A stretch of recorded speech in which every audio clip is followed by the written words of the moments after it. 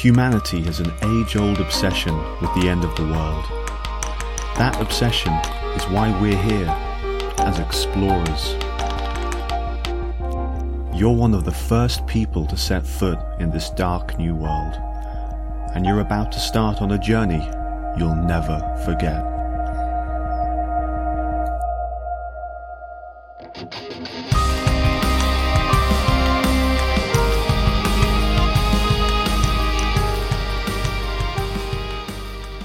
Welcome back, dear friends, to another episode of Ash Tales.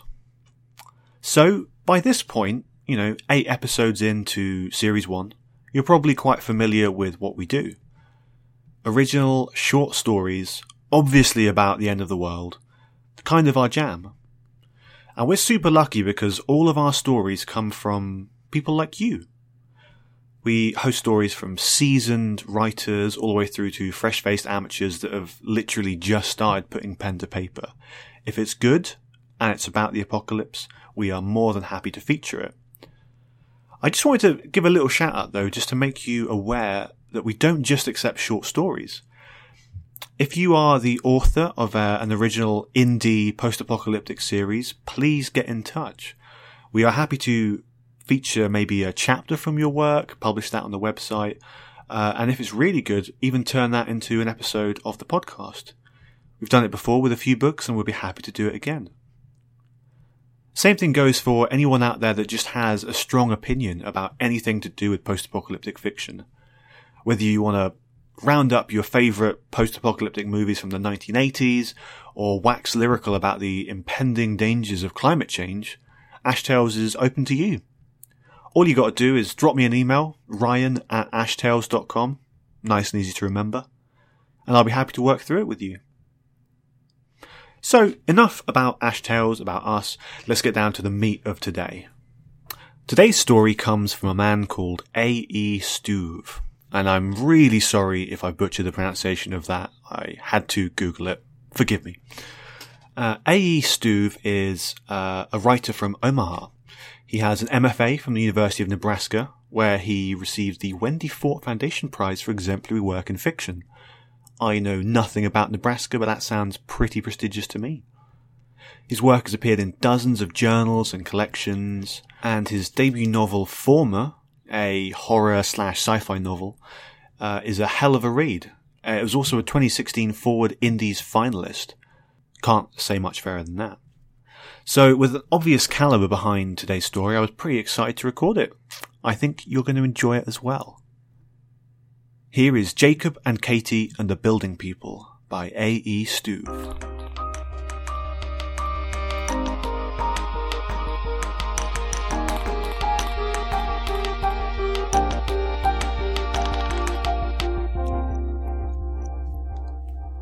We really shouldn't go near that place, Katie said as Jacob led her toward the dark building in the middle of the abandoned village.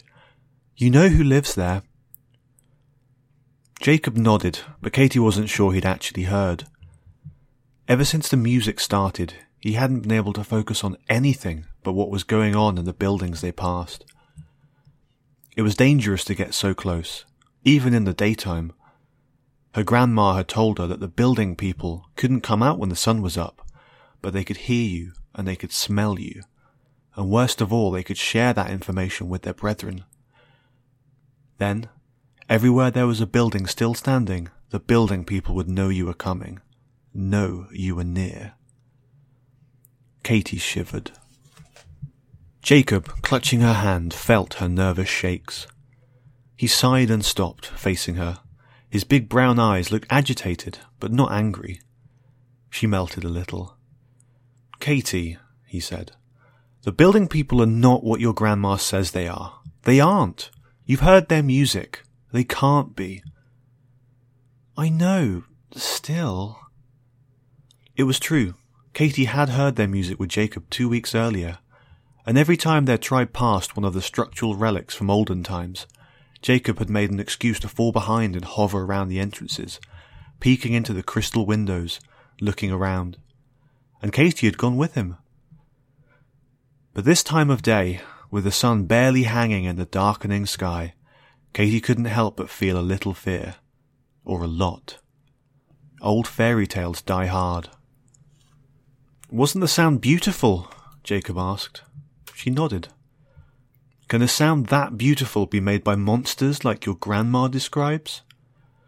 I don't think so, but... He let go of her hand, disgusted.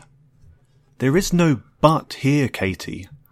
One of these days I am going to hear that music again, and when I do, I'm going to join the building people. You can come with me, but you don't have to.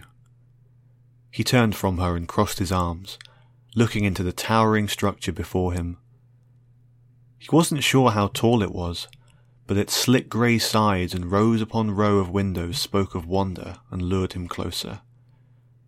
Jacob knew he had heard the music. He knew Katie had as well. But more importantly, he knew that music was created by something magical. Something good. It was something that could make their lives better if only the elders would listen. Don't be like that, Katie said. She reached out and placed her hand on his shoulder. She was studying the building too, not with the kind of hushed wonder Jacob had, but with fear. The music had been amazing. It had been unlike anything she had ever heard. But it had also come from one of these relics, and the building people lived here, through their twisting and turning corridors, up into the sky where she couldn't go, and down into the earth where lights wouldn't catch them. Legend had it they threw things down at travellers like them, sometimes heavy things. They pounced from their magical windows, grabbing victims and leaving nothing but a trail of blood and body parts behind them. It had been a long time since anyone in the tribe had reported something like that, though. It hadn't happened in her life, anyway. Her mum had said it had happened when she had been a small girl, but Katie's mum was old now, almost 40. That was 4 decades without incident. Maybe the building people had changed. Maybe the stories had never been true at all. They're all fake, Jacob said, as though reading her mind. He had one hand over his eyes, shading them from the sun. Our parents and grandparents want to keep us out of these things because they aren't structurally sound. Structurally sound? It means they could fall. I read it in a book. Oh, Katie said, her hand still on his back. They weren't allowed to read books. Not just any books, anyway.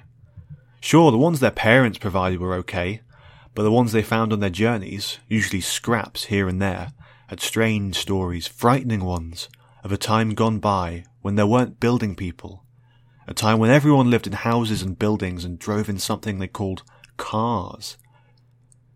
Thinking of some of those stories forced frightened tears to well up in the corners of her eyes. "You're scared again?" Jacob asked. This time the edge in his voice was gone. He hung his head. "Only a little, Jacob. This is scary." He placed his hand on hers. "You know you don't have anything to worry about, though, don't you?" he asked. "I mean, I'm with you, and the building people like me. They played that music for me. They won't hurt me. Why would they hurt you?" Katie sighed. She wasn't sure Jacob was right about the building people, but at the same time she wasn't sure that her mother was sure either. And she definitely had her doubts about her grandmother. Old Lady Moot, as everyone called her, was crazy. Jacob faced her again and took both of her hands in his. He smiled. "I know it's hard. It's a paradigm shift." She loved it when he said words she didn't understand. "Their music changed our worldview. It'll take some time to get used to. I'm sorry I got mad a second ago. It's hard for me too." He pulled her in close and wrapped his arms around her. "Let's catch up with the tribe," he said. "It'll be our time to sleep soon." A few hours later, as Katie lay huddled next to her little brothers and sisters in the family wagon, she keenly felt every bump in the road, every slight stall of the wheels. And she wondered what it would be like to stop, to really and actually stop for once. That was the main appeal of the buildings as far as she was concerned. Why her people hadn't found one that was relatively empty, cleared out the building people, and made that building their own, was beyond her. Whenever she had asked, the grown-ups only said things like, "That's impossible," or mocked her question. They had to keep moving. It was how things were done. The tribes who stayed in one place too long were killed by the beast that lumbered across the land. The giant monsters who weren't evil the way the building people were, but had to survive the only way they knew how, and that was by digging holes and sucking down the wanderers who stopped. "I hate being a traveller," she mumbled to her sleeping siblings. A few carts over, Jacob couldn't sleep either. His mind danced with excitement. He wondered what it was like in those buildings, what the building people were really like, and what his new life would be like once he heard the music again. Eventually, he drifted off into a fanciful sleep of magical dreams. The next morning, when Katie climbed up to their wagon's roof, she found Jacob hopping on the top of his own wagon, jigging and giggling. She waved across to him and couldn't hold back the smile stretching across her face. He was ridiculous in a way she loved. Her hand stopped moving then. Her eyes widened, her heart stopped. She felt a sinking sensation in her stomach and the tips of her fingers tingling. "Oh my God," she thought, "I love him." She sat and cried and laughed, for she knew at that moment, no matter what Jacob did, she would go with him, her fear be damned. Jacob leapt down from his wagon and ran through the parade of wagons, dodging horses and people with ease, until he climbed aboard Katie's. "Are you okay?" he asked, the concern in his voice the most soothing sound Katie had ever heard. "I'm fine," she said, not looking at him, "but I need a hug." Without question, he reached over and wrapped his arms around her. The warmth embraced her, and she felt herself going soft. "Thank you," she sighed. "Okay?" Jacob replied as his arms slacked some around her. "What are we going to do today?" she asked, backing away. "I heard the music again, Katie. We're going to find the building people." Fear smacked her in the stomach, but her muscles were made of the love she had for Jacob, so she embraced the hurt and nodded. "Good," she said. "I'm ready now." That night, it was easy to sneak away. The wagons were moving slowly over the plains, and there was a silence in the air that told a few monsters nearby. The people were comfortable, lazy even. 2 teens slipping away in the night was not unheard of. After all, privacy was a commodity, and the adults understood how much they might have needed it. What was strange was the music Katie and Jacob heard when they approached one of the buildings. It was louder than it had been before, and felt as though it was absorbing them. Katie did not feel scared though. She felt warm and welcome. Jacob laughed beside her as the music took on a physical quality, wrapped its lilting arms around them. It was warm and pleasant and reminded Katie of something she knew she'd never remember.